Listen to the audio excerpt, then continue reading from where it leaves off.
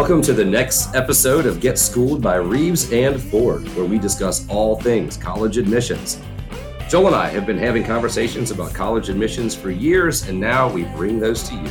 Our goal is to provide information to you, the listener, about the world of college admissions, the processes involved, and the current issues that are a part of the journey to post-secondary education. I'm Chris Reeves, independent college counselor, and I'm here with Joel Ford, school counselor at Conner High School in Hebron, Kentucky. With us today is Mike Piergowski, English teacher at Indian Hill High School in Cincinnati, Ohio, and podcast producer, and now occasional contributing co-host, who ranks as the #1 unpaid podcast producer in America. Woo! Congratulations, Mike. So, Chris, before we get started, just a note, we're recording this in mid-June 2021, and I think this is the first time that you and I have been in the same room in about 18 months. I was wondering if I had even seen you in person, I don't think on so. a social basis, even since 2020, early 2020. No. And I think it was our test optional episode when we had Chris Gage on here. Yeah. Before test optional even became a giant thing because of COVID. Right. We should probably do another test optional episode. This is what I look like still. You look really great. Thanks. So yeah, it's been about 18 months, but it's good to actually be back in the same room. Mm-hmm. It is. So as we get started today, I was going to start this episode by playing Guess That College, HBCU edition, since right. from our last episode. Yeah. But there was an article in Inside Higher Ed a couple of weeks ago that I saw that I think you and I need to discuss. Okay. The thing is, the story was originally reported in December 2020. I don't know about you. I missed it entirely. And so I want to just spend our opening time today talking about this story and to get your thoughts. All right. So Temple University has to pay the U.S. Department of Education $700,000 to settle a complaint on how the university lied to U.S. News and World Report for years about their online MBA program through the Fox School of Business. They lied about scores on the graduate management admission test, the GPAs of admitted students, and other quote-unquote key factors. Temple did not admit guilt, but has admitted to most of the facts set out by the Department of Ed, which to me sounds like an Alford plea, if you know what that means. I don't. You don't admit your guilt, but you realize there's enough evidence against you. Okay, gotcha. Okay. The current story that I saw talked about an indictment of the ex-dean on charges of 1 count of conspiracy to commit wire fraud and 1 count of wire fraud. Sound familiar? I read a lot about wire fraud. Yeah. A year or so ago. So according to the DOJ, the dean, quote, conspired and schemed to deceive the school's applicants, students, and donors into believing that the school offered top-ranked business degree programs so they would pay tuition and make donations to Temple, end quote. After the U.S. News announcement, the website Poets and Quants, which focuses on business schools, started digging around in the data Temple had reported to U.S. News for the previous rankings. Turned out that in the years 2014, 15, and 16, the 3 years prior to the most recent, for which Temple was ranked best online MBA program. So, like best, they were ranked number best. 1. All right. The university had also reported that 100% of its students had taken standardized admission tests. In the 2 years prior to that, when Temple had not been the top program, the percentages were 25 and 33%. Oh, wow. The indictment charges that the scheme was successful, the Justice Department press release said. Relying on the false information it had received from Fox, U.S. News ranked Fox's program, the online MBA program, #1 in the country 4 years in a row. The indictment states that there's a direct correlation between U.S. News rankings and online enrollment at Temple. When it was ranked number 28 in 2013, it enrolled 70 students in the online MBA program. In 2015, when the program was ranked #1, it enrolled 198 students. The 2 years after, it enrolled 253 and 356 students based on the false information Temple submitted. As it turns out, though, U.S. News and World Report never checked the data. The change in Temple's behavior, the indictment charges, came after a 2013 meeting between O'Neill and 2 other Temple officials with U.S. News officials. At the meeting, U.S. News officials said they did not perform audits on the online MBA data submitted because they, quote, lacked the resources to do so. Subsequently, the practice of submitting false data took off, the Justice Department said. Mr. Reeves, your initial reaction? there's a lot. I have a lot of initial ones. I started writing on the paper I've got here. Well, let's see. One thing, money puts a lot of pressure on people, and people care a whole lot about making money. So I think that's part of what motivates people to be unethical and do the wrong things.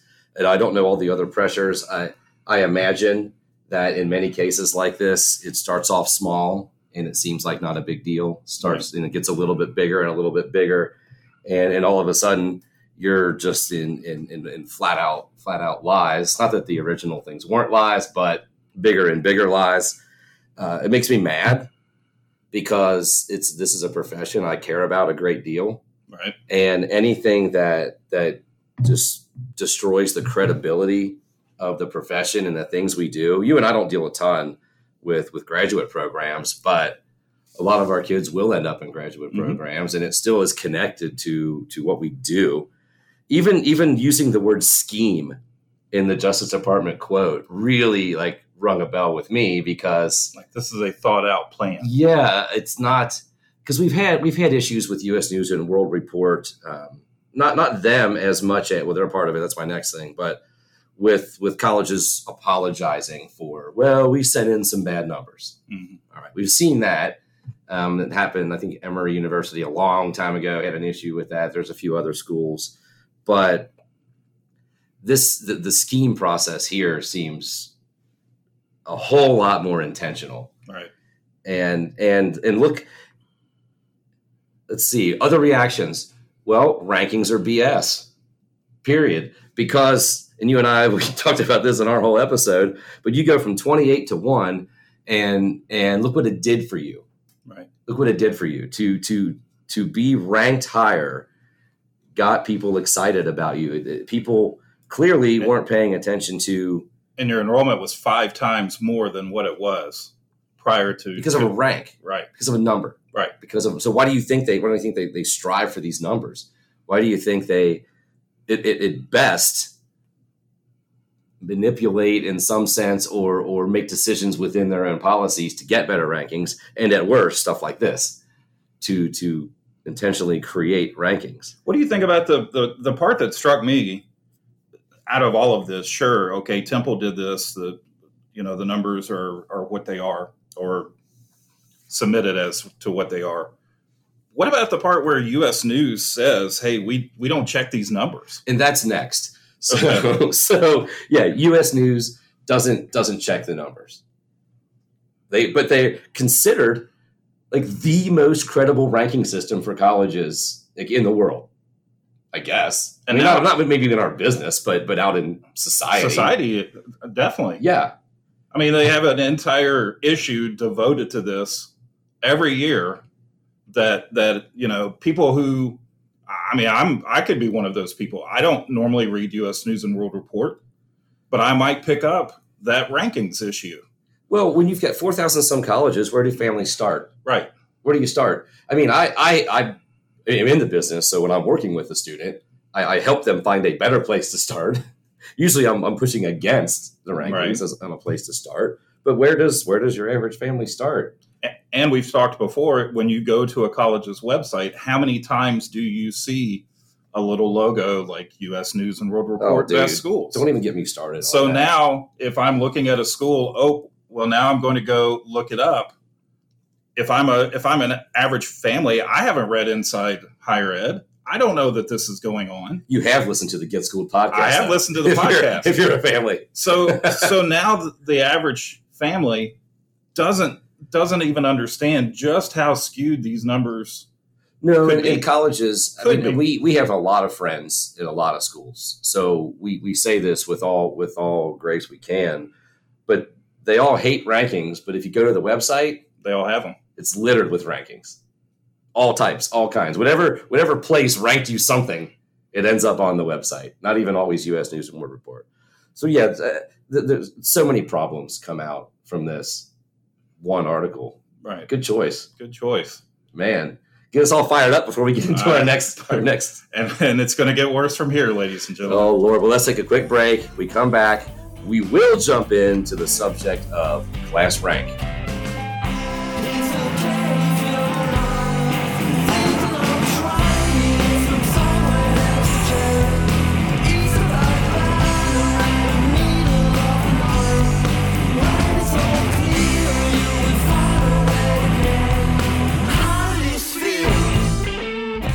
Welcome back to Get Schooled by Reeves and Ford. We need to start this segment with our usual disclaimer. Today's topic and our opinions are just that, our own, and do not necessarily reflect the institutions by whom we are employed. For example, I work at a school that still reports class rank, but my opinion is my own on this topic, and it's one that I've had for quite a while now. So I want to put that out there for our listeners right from the outset. Chris, I know at your last two schools, you were able to eliminate class rank, yes? Yeah, buddy. Quick answer. Yeah. All right.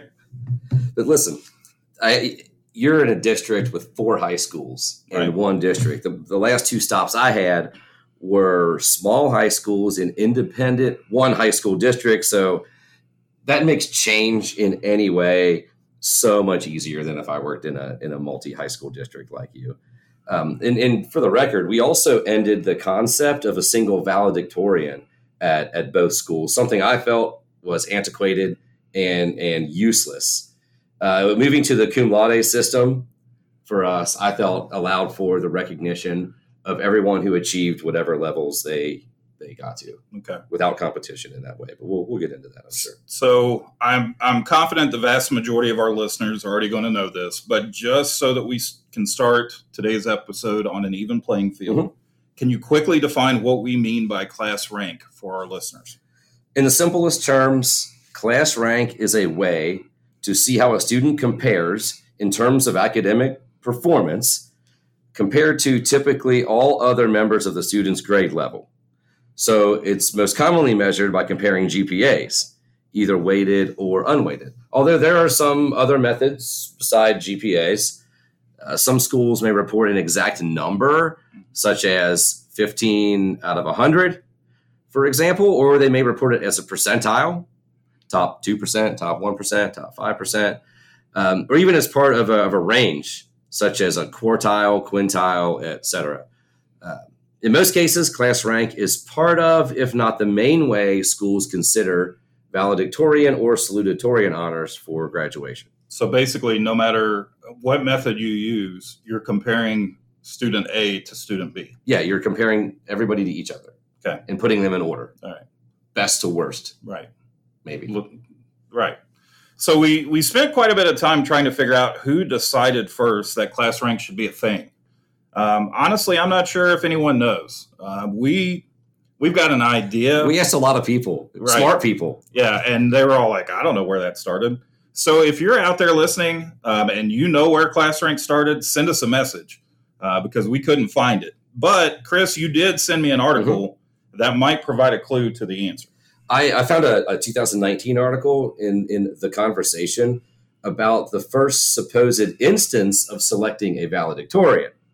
So, Joel, you read it. Why don't you sum up the story for us? So, according to the article, it was the year 1772. What a year. I feel like we should have some theme music. I know. And the place was the College of William and Mary. A man named Lord Boudetort arrived to serve as governor of Virginia. And because he liked the college so much, he put up a gold medal to the student most skilled in Latin, written composition, and oratory. The winner was named as valedictorian from the Latin word valedicere, which means to say goodbye. The valedictorian would give the farewell address at commencement, and the concept of valedictorian was born. By the 1920s, public high schools started awarding graduation honors, and they needed a way to name the valedictorian other than through Latin oratory. So GPA started becoming the top criterion used for many schools. What's interesting, and what we'll look at here in just a second, is that being valedictorian is not the be-all, end-all measure for life success. What? Who knew? You knew. A series published in the Boston Globe in 2019 called The Valedictorian Project showed that being valedictorian often led to admissions at a prestigious college, but was not a predictor of professional success. The report, according to the article in The Conversation, showed how, quote, academic achievements usually have some connection with opportunities and privilege. Talent counts, but it coexists with non-merit factors of race, gender, income, connections, and luck, end quote. So in order to be fair to both sides, because there probably are people out there who are in favor of class rank, what are the arguments in favor of utilizing class rank? And then we'll talk about the arguments against it. Well, let's admit, first of all, that people love rankings. Mhm. We rank everything. We rank Major League Baseball power rankings, college football rankings, top 5 vacuum cleaners, whatever it is. I'm sure there is a psychology in the structure and comfort provided by ranking. Here are some different pros, quote, unquote, for class rank, so to speak, that we found in a variety of articles. And maybe our own experience somewhat. Increased student motivation, perhaps. Pushes students to take harder classes that they may not consider without the benefit to class rank. Okay. Prepares students for the competitiveness of the real world. Perhaps it does. Gives colleges a picture of how a student compares to other students within the same school or educational environment. Mhm. Eliminating class rank as a data point might put more emphasis on standardized test scores in the admissions process. Without rank, there will be a traffic jam, perhaps, at the top, because so many students have super high GPAs. Maybe it's hard to distinguish between one from the other. Taking class rank out of high school is just another example of the everyone gets a trophy mentality. All right. Okay. Some U.S. states guarantee that students who achieve a high enough class rank at their high school will be admitted into a state university. Isn't Texas an example of that? It might be. We're from Kentucky, so. Right. Doesn't happen here. Now, Right. but Texas, automatic top 10%, I think, I think so. Yeah. for residents. Military academies require a class rank. Okay. So, There you go. That's all I got right there. so let's talk about the cons. Okay. That was a pretty healthy list of It's not supposed actually pros. not a bad list. No. But I'm thinking the list of cons has to be just as long that we found. It is. Okay. It is. So what are some cons? Longer, in fact, than the pros list. Okay. All right, here we go. I'll try to say this in a clear fashion for everyone listening. Class rank is disappearing as a metric nationwide, as it is. It's not required on the Common Application. The method of sorting and comparing students is obsolete. Well, kind of obsolete. If military academies are still using it, maybe not quite obsolete. Okay. The belief that selective colleges and universities require information about class rank on applications may have been true in the past, but not as prevalent today. Okay. NACAC State of College Admissions annually ranks class rank, usually in the 8th to 10th place, in order of the most important things colleges consider in an applicant. Strength of schedule and performance in those rigorous classes are far more important. So again, let's just stress 8th to 10th. So there are 7 to 9 things annually that colleges think are Matter more more. important. Yeah, that matter more Okay. than class rank. And without looking at all the data over the past years, I would say that it's dropping, like that it's falling in the rank. Certainly not increasing. Right. Which is funny that we're ranking things that matter in colleges in an episode about ranking. Right. But that's not people. That's Right. just data. In many cases, the delineation between students in terms of class rank may be minuscule, with the difference being a thousandth of a percent of a point range. So is there really a difference between 20th and 21st? Mathematically, no. Not really. Yeah. Like all numbers, rank can be skewed by something as simple as a student who gets a teacher for a particular class and how difficult the grading policy is, especially if it's not standardized across the curriculum. Like, how do you know in a 4-year span, like what kind of fairness Right. and what kind of situation students are in? Students can and often will choose courses that will boost their class rank rather than taking courses that are the right fit for them and their interests. I've got a story for that later, perhaps. Students are gaming the system. I would say families are gaming the system early in their high school careers. Top achieving students analyze their school's selection procedures for picking the valedictorian, and then they find ways to do that. I was at a school where it benefited people to pick a study hall. I'm gonna. Are you going to talk about that? All right. I'll let you do that later.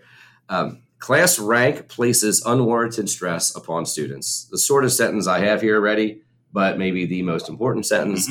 I'll say it again. Class rank places unwarranted stress upon students. Evidence indicates that ranking students may diminish motivation. And when I saw that one, you wrote that note. I wrote that note. Yeah. It was almost this person's going to finish first anyway, so why even try?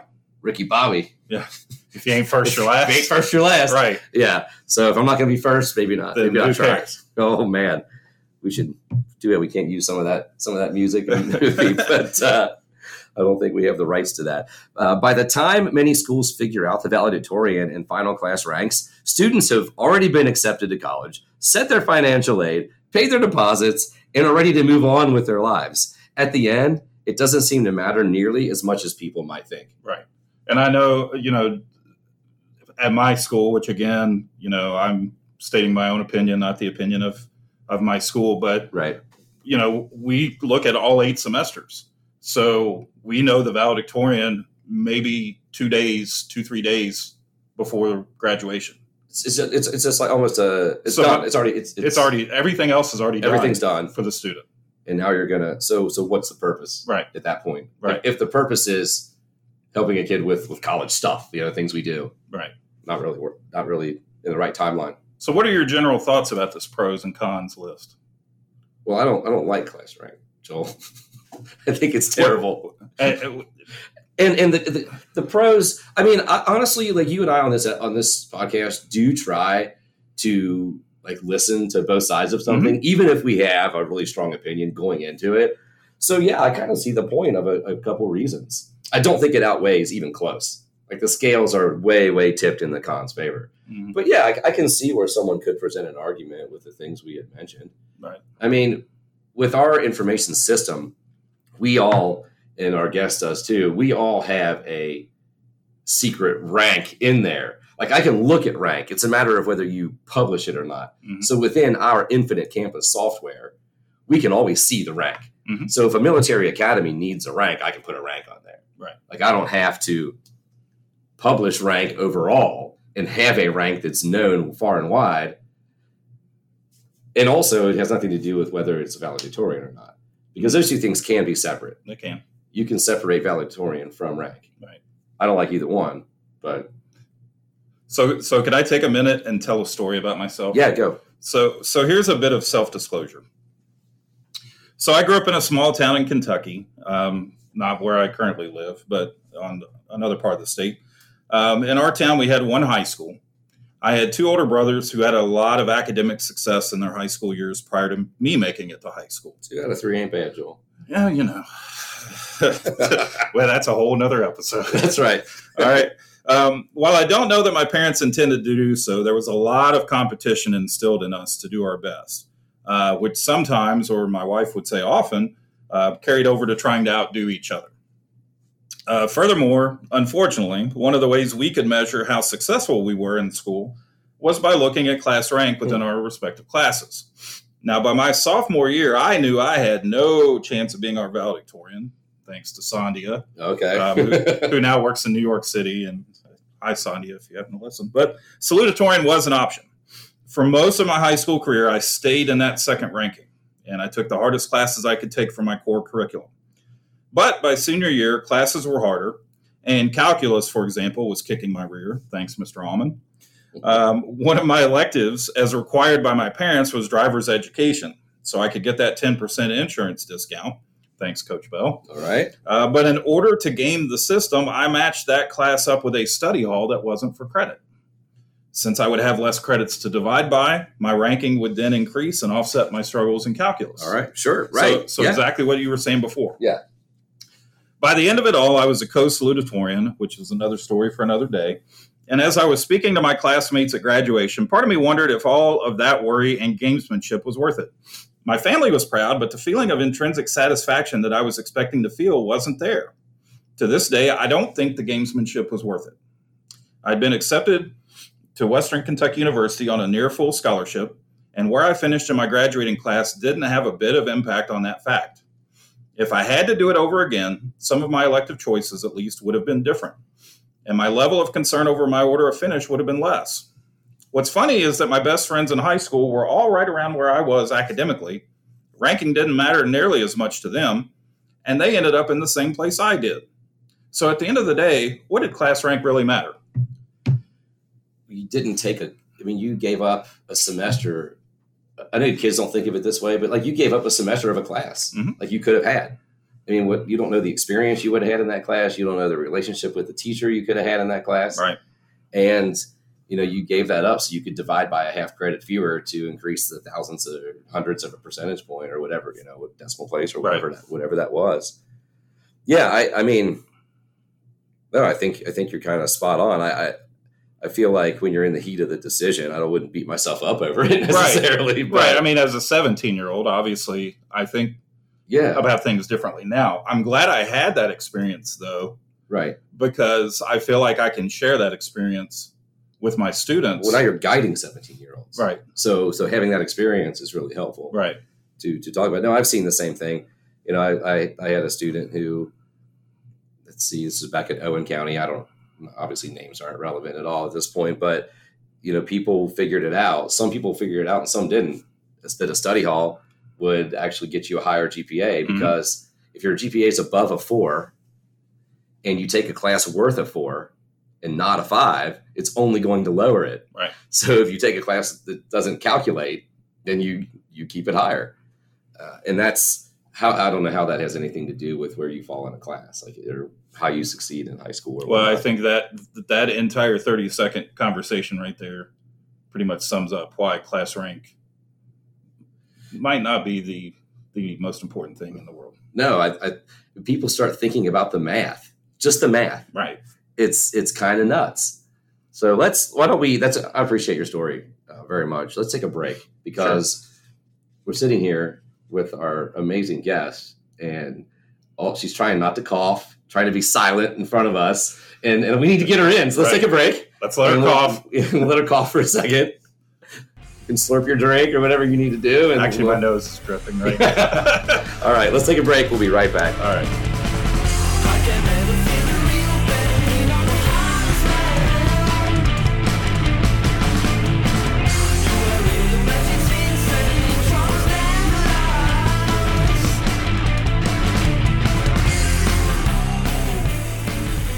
Welcome back to Get Schooled by Reeves and Ford. Chris, I don't know about you, but I'm excited to have today's guest. She's someone I've wanted to have on the podcast since we started. So why don't you introduce her? Calm yourself, buddy. I'm excited. All right. Why don't you introduce her to our listeners? Gladly. Today we have Trinity Walsh, college and career counselor at Highlands High School in Fort Thomas, Kentucky. Prior to coming to Highlands, Trinity served as the program director for the Elder High School Honors Program in Cincinnati, Ohio, and was band director of the Elder Seton Grade School Band, a school counselor and instructor at Elder High School, and a music teacher at St. Ignatius School in Cincinnati. She has a Bachelor of Music Education degree from Otterbein University and a Master of Education degree from Xavier University. She is also the Secondary Professional Development Chair for the Kentucky Association for College Admission Counseling, KYACAC. 2018 Kentucky School Counselor of the Year. 2018 Kentucky School Counselor of the Year. A fan of the show and one of our best friends in the business. Trinity, thanks for coming on the podcast. Thank you. I'm super excited and really pretty nervous. So if you look, you can't see it on the podcast, but I have lots of notes and I never prepare this much. So that's how nervous I am. We don't prepare this much for anything. No, we're excited. It's COVID was interesting for us because we, the long distance podcast recording, it gave us a chance to have some people from all over the country on, but it's really fun to be sitting together and having someone we work with on a almost daily basis, easily weekly basis. Yeah. Just with our bouncing things off each other, the three of us. Speed dial. Exactly. But let's get into some questions. You were sitting here the whole time, so you probably have lots of things you were thinking as we were talking about class rank. But what are your general thoughts and impressions regarding class rank? I'll be going into my 19th year as a school counselor this coming school year. And I think my thoughts on class rank have significantly changed from year one of school counselor when you're new and you don't really know much to now. I think I fall probably in the camp of you guys, which is, I don't know if it means anything. Like, do we really need it?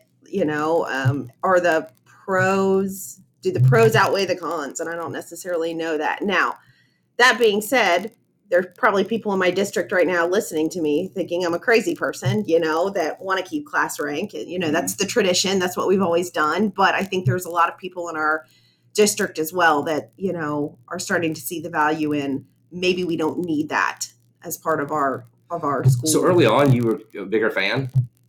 I think so, because, when you don't know really, when you get out of a school counseling program, you don't really have a lot of school counseling classes on class rank and GPA and college counseling. Pretty much zero. Yeah. So you just go, oh, this is what you've always done, so it must be good.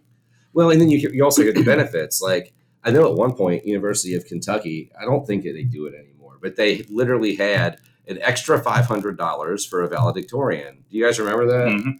They gave an extra $500 for being valedictorian. So it's like, well, we can never talk about getting rid of it because one kid might get $500 at UK. And there are still outside scholarships out there, because I know I've had students come in wanting to know in advance so they could apply for something that if they were valedictorian or salutatorian. So right. I know they're still out there.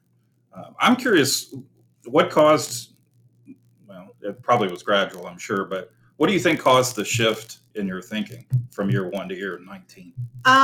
For me, it became about being student-centered for all the kids and not just one or two kids, So, I think my practice over the years has been looking more holistically at a group of kids versus individual kids. Now, that's not to say that I'm not helping individual kids with their individual issues and whatever they need, but like you're looking at this group as a whole and you go, okay, what is for the greater good of all of the kids? And, I think class rank is really, it's just that little group of kids that are trying to achieve this thing. And like you talked about, like gaming the system. Is it always even for their good? Because, you lost maybe an experience with the class, maybe you wouldn't be a counselor right now. You would have taken something else, basket weaving 101 and would have been the best basket weaver on the planet. Who knows? I don't know. You probably would have been. I know. I believe. So it's just kind of like, how student-centered is it? Like, is it for everybody kind of thing? So, and then personally, I look at my husband and me, and he would not mind me saying this at all. His ACT score and mine are very, very different. His is much lower than mine. His class rank probably was much lower than mine, and he makes about 4 times as much money as me. So really, the big picture, how much did it matter? Right. So yeah. So you mentioned earlier the concept of tradition.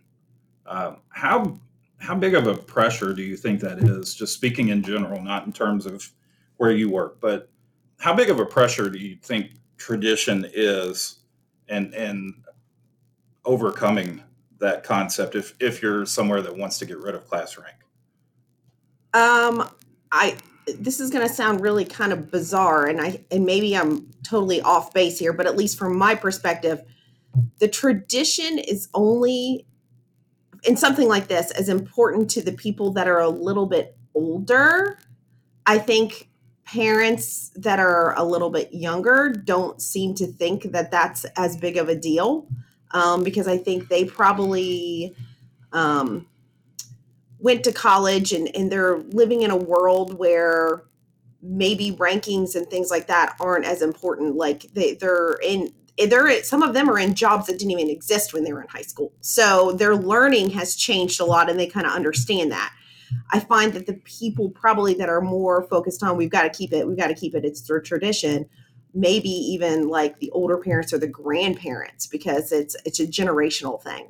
So, I mean, that's just my perspective. No, I agree with that. I think it's also people who have been in that area, like people who've been in the same area forever. I know that, I've been in 5 different schools. The tradition at Owen County, for example, was strong. I didn't make any headway there, and I was kind of young. I was my first year as a counselor there too, so I didn't know any better, just like you talked about, or try. But to make any progress, there was a huge class rank issue one of the years I was counselor there, and it was hard. Like, I was up against the old guard, man. Like, it was something else. So I think the long-standing residents sometimes, even like not associated with the school, Right. it's like, no, we have a valedictorian. This is the way we've always done it. Yeah. But that's why we're maybe talking about it here. We want people to be educated on the value, lack thereof, Right. of class rank. That's an interesting point. I agree completely with my experience with that. So do you have class ranking at your school? So And then why or why not? at Highlands we still have class ranking. It's an ongoing discussion as of the last couple years on do we keep it, do we not keep it.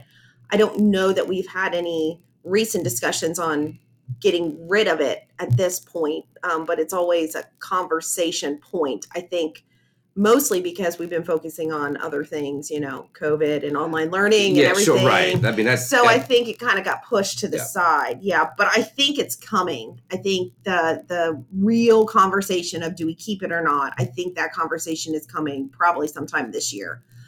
Mostly because this year, for the first time since I've been here, this was my 12th year here, we had co-salutatorians. So we had a tie. Right. And we changed our grading scale about 3 years ago to a 10-point A, B, C, D.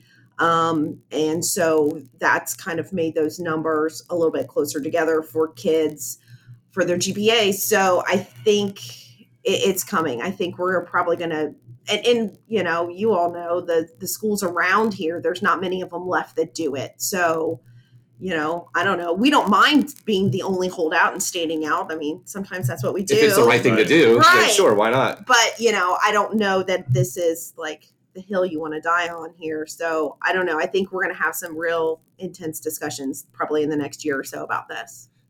How do you anticipate those going? Do you think the community's ready, the district is ready, the leaders are ready, or do you think it's going to be difficult?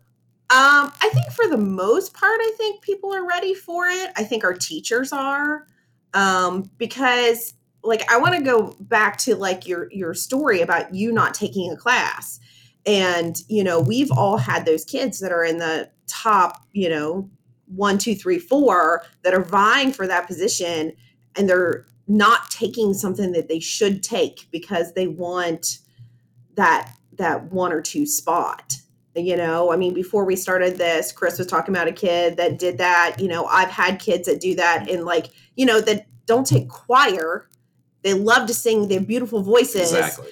But it's an unweighted class. Instead, they take AP chemistry and they're going to do nothing with it in the future. But right. they want to be 1 or 2. So I think our teachers in our building, especially our teachers that teach electives, would love to see it go away because that will help their numbers. It will help kids take things that are really relevant to them. And I think as a shift in the country and in the state of Kentucky, we're shifting towards making sure kids' learning is more personalized for them.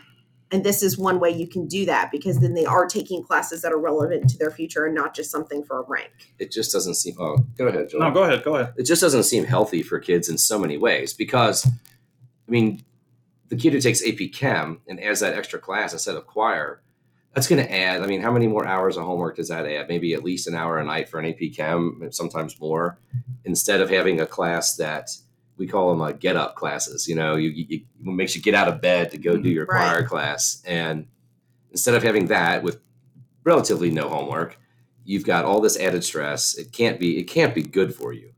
Right. Especially in our age of increased anxiety and increased mental health issues, that sort of thing. It just can't be a good thing. I really appreciate it. And I hadn't thought about it until she said, but just how that helps teachers who teach electives or career and tech ed or fine arts, things like that. Because as well as I do, if there are cuts to curriculum, where are the cuts going to be?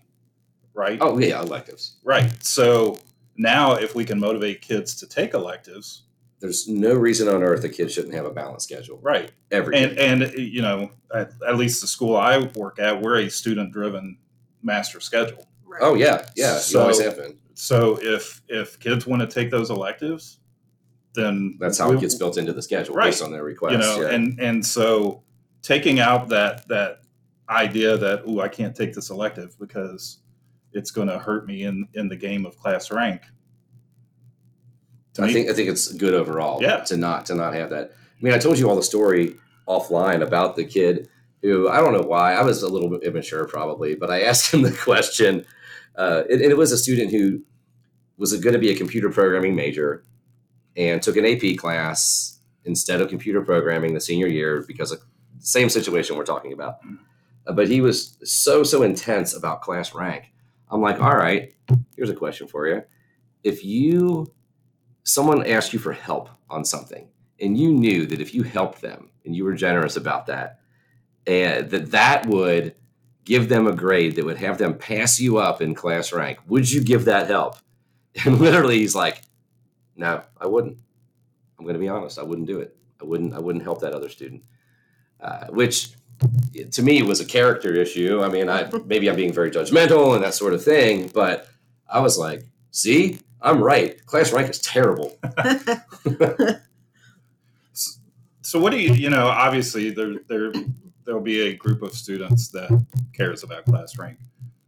What do you think, and not specific to your school, but what do you think the average student's opinion is of class rank in 2021? Do students care? I don't think the kids that I come into contact, unless you're number 1 or 2, they don't care. I mean, and really, and even sometimes they don't care. You know, I think about the kid, one of my favorite kids of all time, that graduated last year in 2020. He was number 2. And, you know, I don't know if you do this or if you did this but, you know, my kids that are top 5, I kind of look at their schedule before we process those schedules to see if like it's going to jive in the master schedule and if something needs to change. And we talk a little bit about the rank and sometimes I call them and say, hey, you know, if you take this, you're not going to be number 2 anymore, or you're not going to be number 1. Cause I just want them to be aware if that's their goal. And I had that conversation with him as he was going into his senior year. And I said, hey, if you take this, you may not be number 2 anymore. And he said, I don't care. I just really want to take this class. To me, I was like, that's awesome. But again, he was like one of my favorite kids of all time. He's like the most well-rounded child on the planet, and he will be doing something amazing at some point. So remember this, because when I bring him up and I say, remember that kid, that'd be that kid. But I think aside from those kids, I don't know, most of the kids in my building, I don't think they really care that much. They look at it and then they go, okay. You know, I have a daughter who's going to be a senior. She could care less what her class rank is. Right. How many seniors do you have in Highlands? We just graduated 254. All right. And how many seniors do you have? We just graduated 341. All right. So listen, we haven't addressed this yet, but this is a good time to talk about it. If you're at a small school, you've got to dump rank. You have to dump it because you're only going to hurt kids in the college admission process, because you could be, and basically if you're at a school that's academically pretty strong and you have a lot of good students, you simply can't rank, because you could have a 3.5 and be ranked like 70th out of 100 people. So you've got to, and that's, I think a lot of the dumping of class rank did start with small private schools across the country. I think that's where if you call it a trend, where that kind of began. It only hurt people if rank was being used. And whatever school I'm at, my 30th kid could be a lot more academically talented than someone else's 30th kid. So, well, I looked that up before we started this for our school, okay. You know, and we have to get to somebody who is below a 3.0 weighted GPA.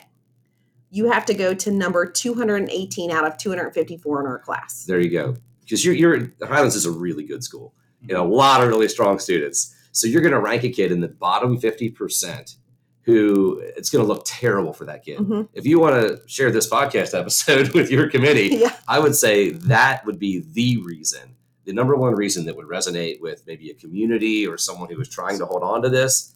You are hurting your kids, ranking them in the bottom 50% with a 3.0.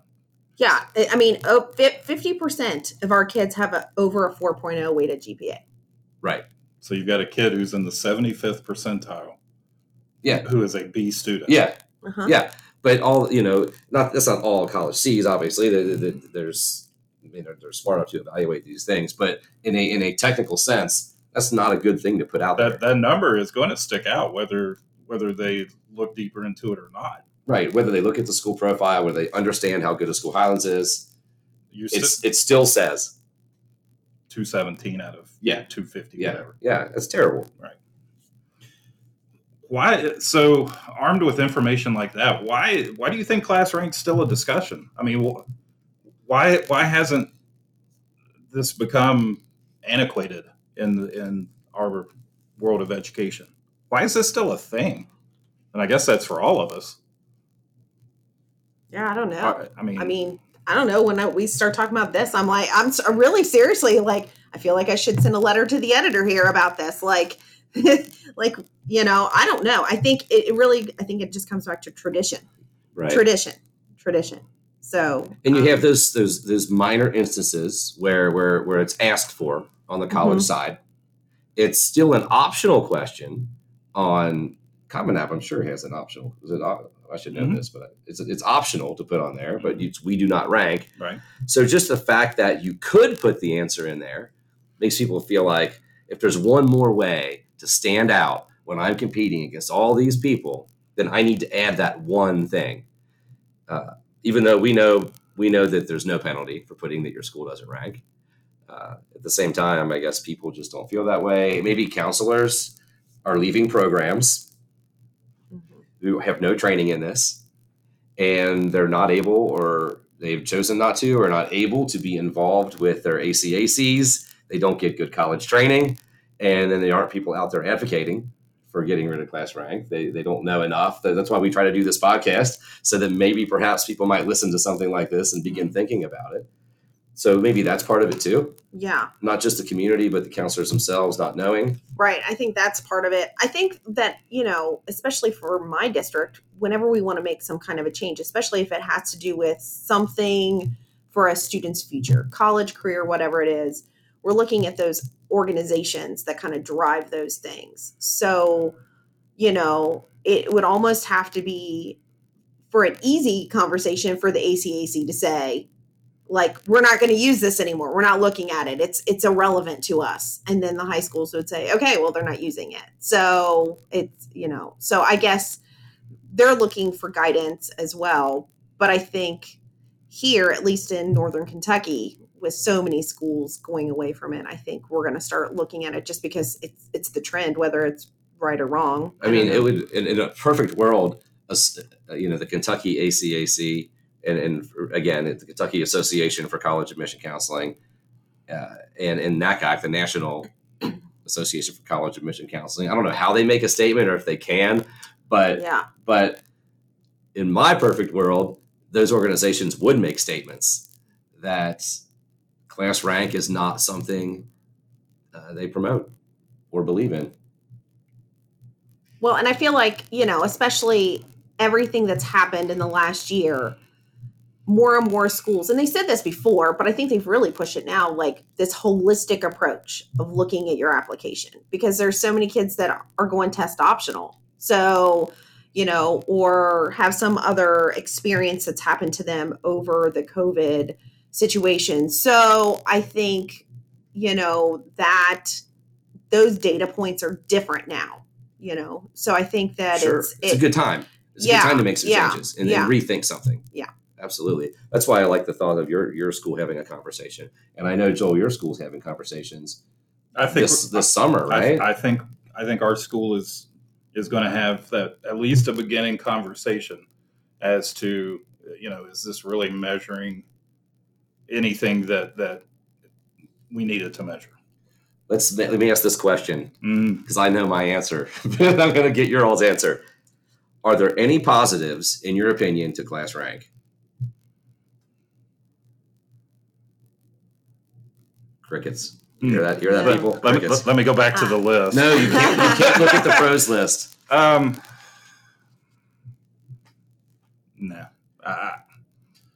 To me, no, not that can't be measured by other things. All right, Trinity. I would say the only pro would just be for those 1 or 2 kids. Just something to, to hang their hat on. That to extra say, data point to... Yeah. And I don't even know if it's a data point for admissions or scholarship or whatever. I mean, it's more like an internal, like, I did this, know, and like That's Joel fair. pointed out, like for him, he didn't necessarily even have that. Once he got it, it was kind of like, oh, great, Right.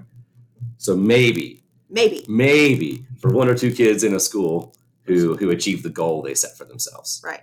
In it. Okay. I think we touched on this a little bit, but we did want to discuss for a moment, if we need to, what are the most accurate measures then of a student's ability and potential success that colleges need to consider? Because that's ultimately what we're trying to do. Mm-hmm. We're trying to measure students' ability and potential success. How do we?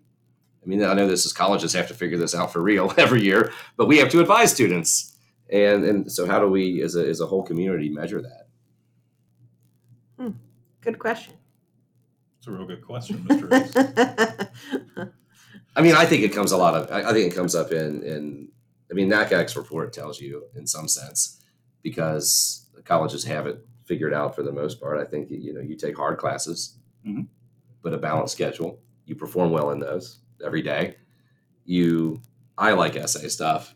So I feel like your life experience shows up in the college essay. And I'm not talking about, this is a whole other episode at some point on college essays. I'm not a fan of the polished essay as much as I am of like this super genuine, like, just tell me what happened in your life. Mm-hmm. I'd rather have someone turn in something imperfect and heartfelt than, something polished and whatever. But I think it comes down to two main questions that are being asked now. Going back to the idea of standardized tests, which is more of an accurate measure, 4 years of work or 1 4-hour performance on a Saturday morning?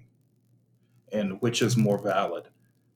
Your performance against the standards set by your school and the curriculum that you take, or your performance compared to other people in one school, in one location, and that's where the essay gives the context of that performance. Because maybe it wasn't as great as someone else. You didn't have the experiences, but you get the story.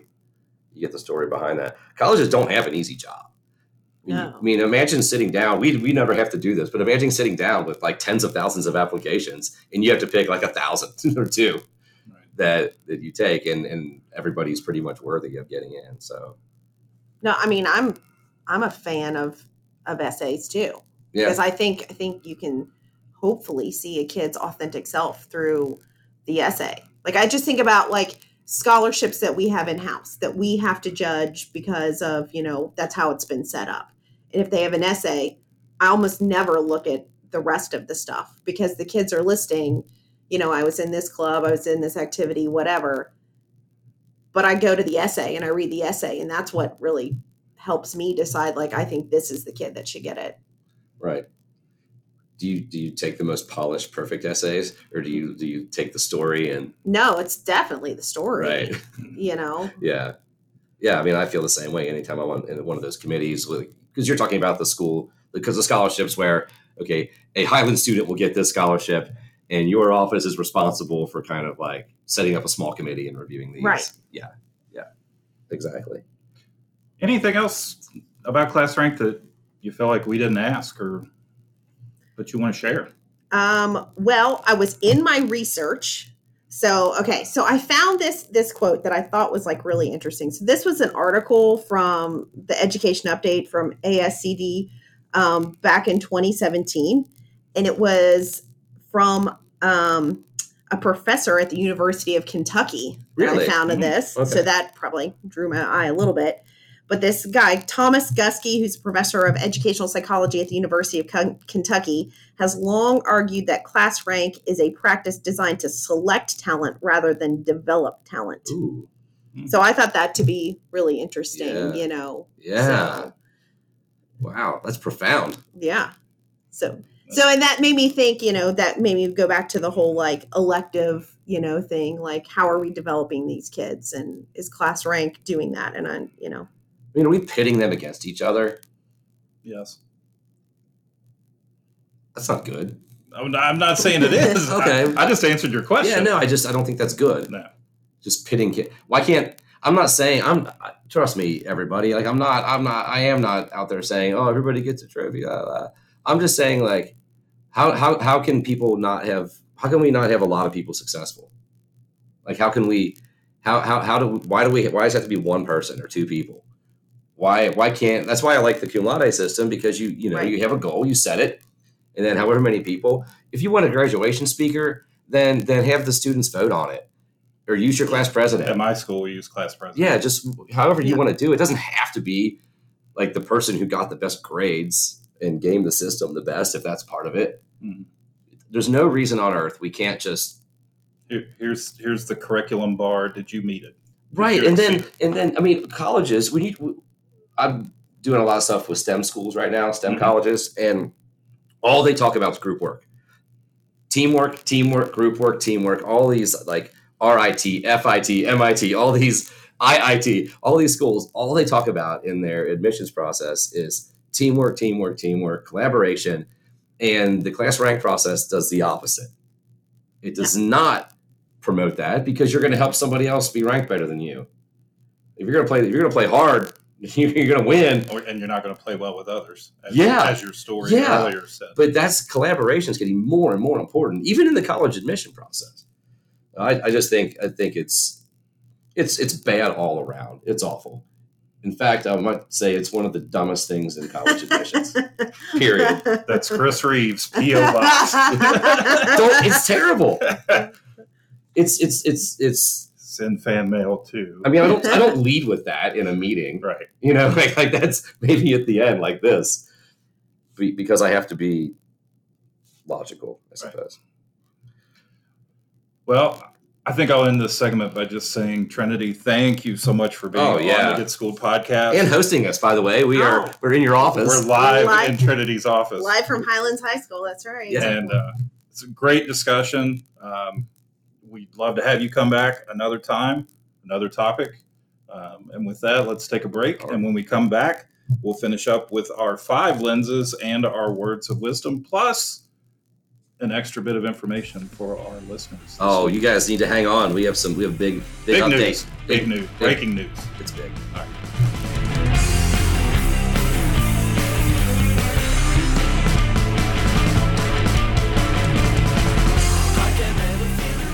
Welcome back to Get Schooled by Reeves and Ford. Joel, let's hit those 4 lenses to address all types of listeners. Oh, you're right. 5 lenses. All right. Go for it. You give us the first one. If you're a school counselor, this is totally my soapbox and opinion if you haven't figured that out by now. And I left our independent counselors out on purpose. I hope if your district has class rank, you work to eliminate it. Begin the conversations.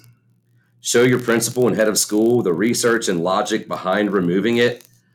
More and more schools are ending this concept that proves that one student is better than another student. Whatever you can do to stop the rank. Thank you. Thank you. If you're at a university, I have 2 questions for you. First, is class rank providing you with the information that you think it is as far as whether or not to admit a student, their potential for success, and so on? Second, is any college out there willing to actually answer that question? There are so many things that can measure a student's potential for success at State University, and I'm not sure that class rank is one of those things.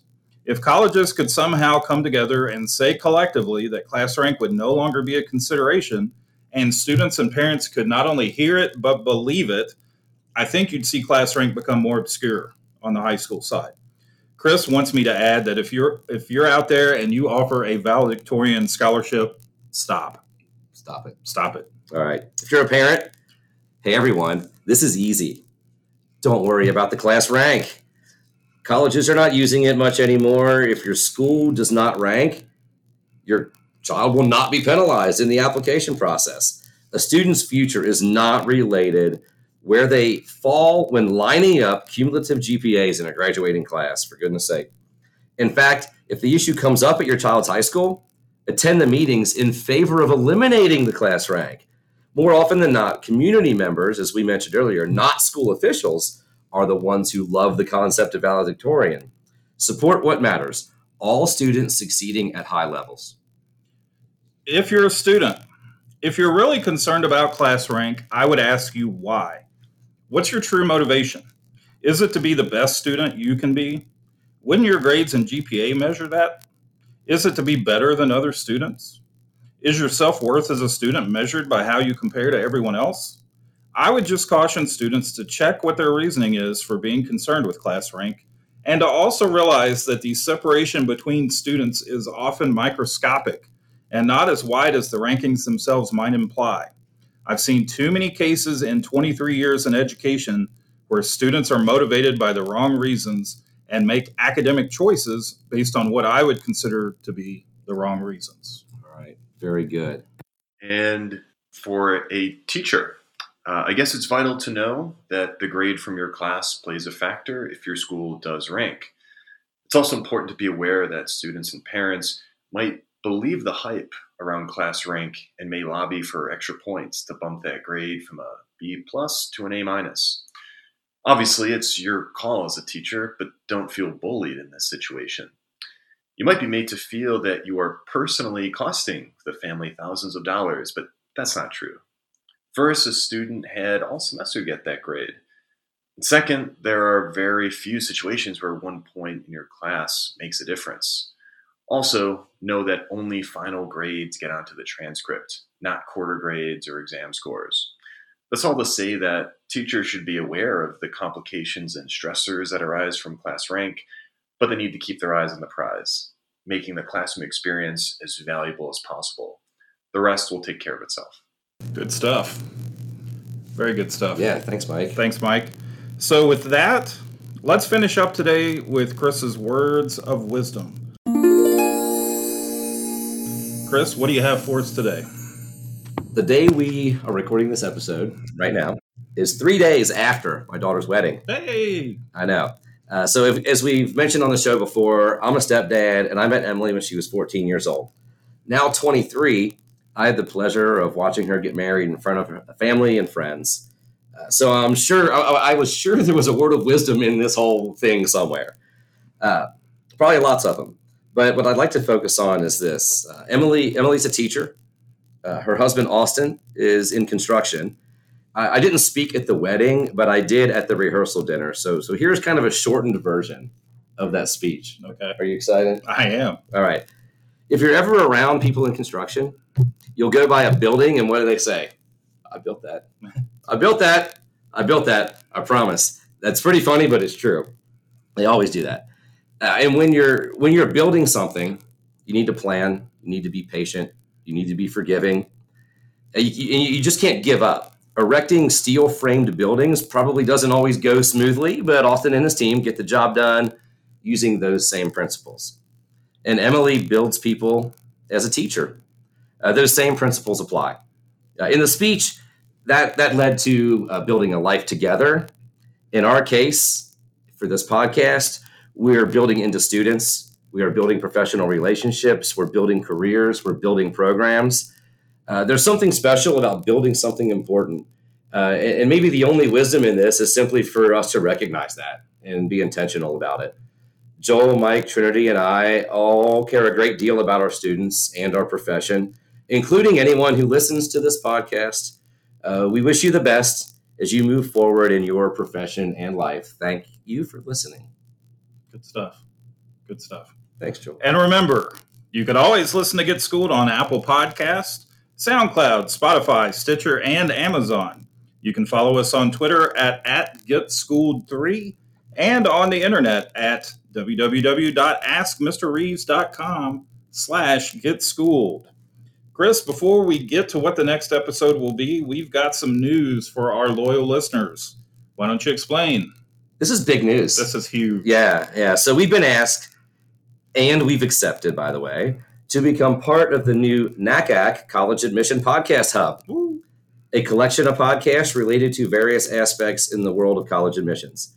NACAC's creating this in an effort to expand knowledge about college admissions to both professionals and the general population. Being part of the hub will allow our podcast to be advertised globally by NACAC, and we're able to promote other podcasts in the hub that you might enjoy. We're excited to be asked to be part of it. I'm pumped. I know you're pumped. It's going to be cool to just be connecting with everyone and to promote each other's podcasts on future episodes. Yep. So with that out of the way, Joel, tell us about our next episode. Chris, this is a topic that we both feel strongly about, but I think especially you, because you talk about it a lot outside of the podcast. We talked about this a bit all the way back in episode 1. But we're going to look at two-year institutions as a viable option for students, both academically and financially, as well as what works and doesn't work when it comes to transferring from a 2-year to a 4-year college. Sounds great. That's next time on Get Schooled by Reeves and Ford. See you then.